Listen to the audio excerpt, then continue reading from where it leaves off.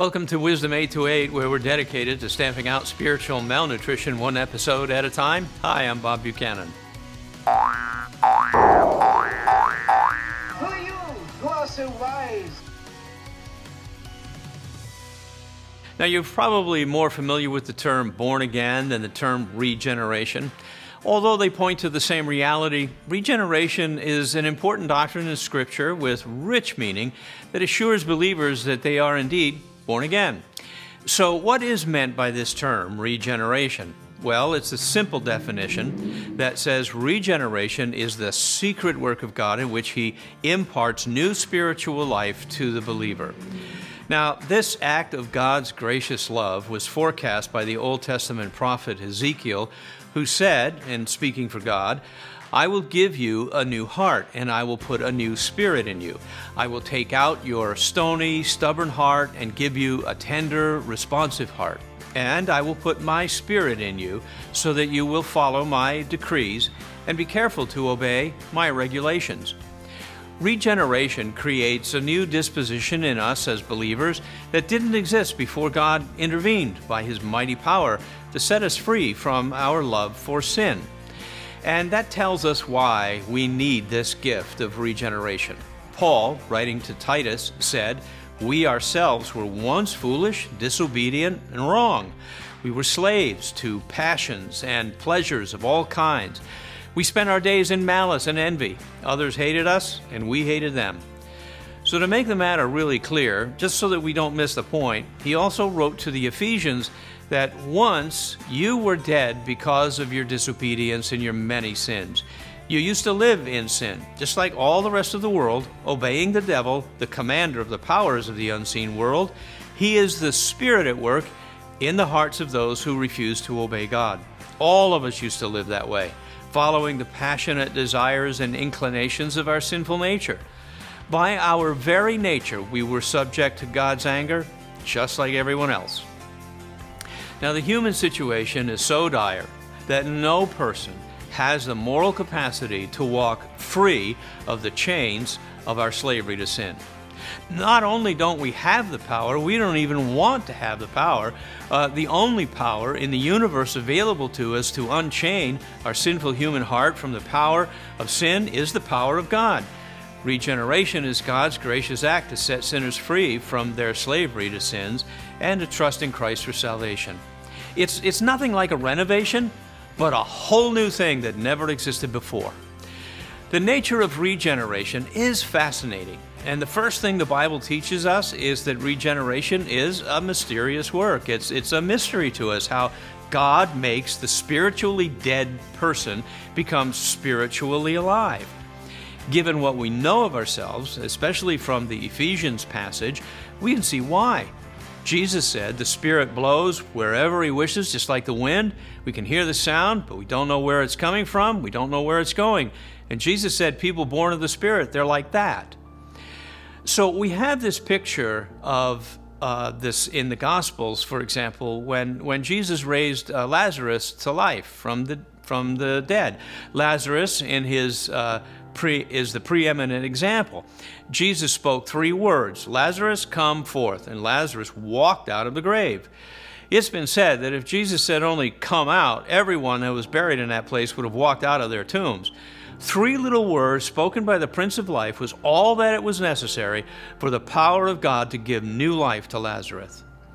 Well, regeneration is a work like that. It's a work of the Trinity, the Father, the Son, and the Holy Spirit.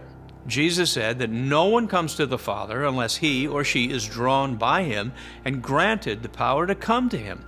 The Holy Spirit then unites the dead sinner to the resurrected Christ, giving him or her a share of that life in Christ.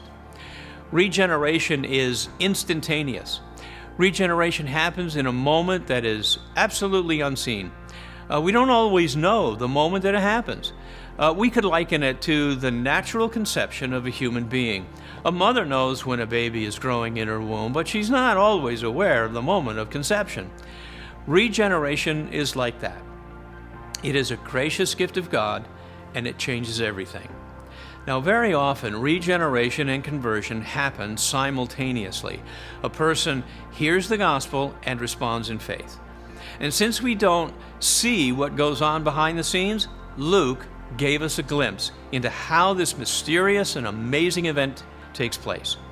In Acts 16, Luke tells the story of Paul meeting some God-fearing women near a river in Philippi. And one of the women who heard Paul teaching and preaching the gospel was named Lydia. As Lydia listened to Paul, it says, the Lord opened her heart to respond to what was said by Paul. Secretly, out of the sight of everyone there, the Lord quietly awakened her understanding. She caught a glimpse of Christ as the person she needed for salvation. Her chains of slavery fell off, and she was granted the faith necessary to trust Christ for her salvation. When hearing and responding like this come together, most of the time people will say, you know, it's the first time I ever really heard the gospel. Well, that's probably not really the case. How many times did you hear the gospel that Jesus died for your sins before you believed? But the words, they never moved you. But then one day, it's just like your ears were opened up and the full impact of what that statement meant drew you to Christ. Well, that's how it was for me. One day, I didn't give much thought to God, but then quite literally, the very next day, I couldn't keep him out of my mind. I kept wondering if he was right and I was wrong. And the Spirit was at work in me. The rumblings of this new life were bubbling up in my heart. Regeneration affects us holistically. That is to say, regeneration changes the whole person. When the Bible says that we're dead in our trespasses and sins, it means dead, like, dead people, spiritually dead people, that they're dead to anything about God or about Christ, spiritually unresponsive, unaware that God is there. That's the kind of dead they are. But once regenerated and they are made alive to God, everything changes. We look at this, we look the same on the outside, but the internal aspects of our lives are set on a radical new trajectory. We start to see things differently. And this is where we see the outward evidence of regeneration, like seeing the birth of a baby. We didn't see the conception, but we see the newborn. So how do we know? How do you know if the power of regeneration has taken hold of your life or anybody's life? Well, regeneration brings about a lasting break with our past lives. Once we were foolish, disobedient to God, happy to be led into false and very convenient ideas about the God of our liking. We were passionate about serving our own pleasures of sin. Paul said we were filled with malice, envy, jealousy, hated, and hating others. Now, that's not a pretty picture. But we are leaving that past behind when we've been regenerated. And in the place of all that nasty past, now we trust Christ for salvation with an intentional belief in His promises. We treasure Christ over sin. We rejoice in forgiveness and mercy. We actually like reading the Bible, even though there's plenty of it that we don't yet fully understand. We enjoy prayer alone and with others. And church, well, it's no longer a weekly, occasional ordeal like nails on a chalkboard, but a happy anticipation at the start of a new week. We obey God's word, and when we fail, we go to Him for forgiveness, for cleansing, and for more grace to help. We can't wait to tell family and friends of this newfound love of Christ, and that's how we know that we have received the gift of regeneration. Now, if that doesn't describe you, but you want it to, it may well be that God is working on you right now. So stop. Ask Him to save you by giving you the faith to believe in Jesus Christ as Savior and Lord. This regeneration isn't something you can earn. It's a gift, and gifts are for receiving with grateful hearts.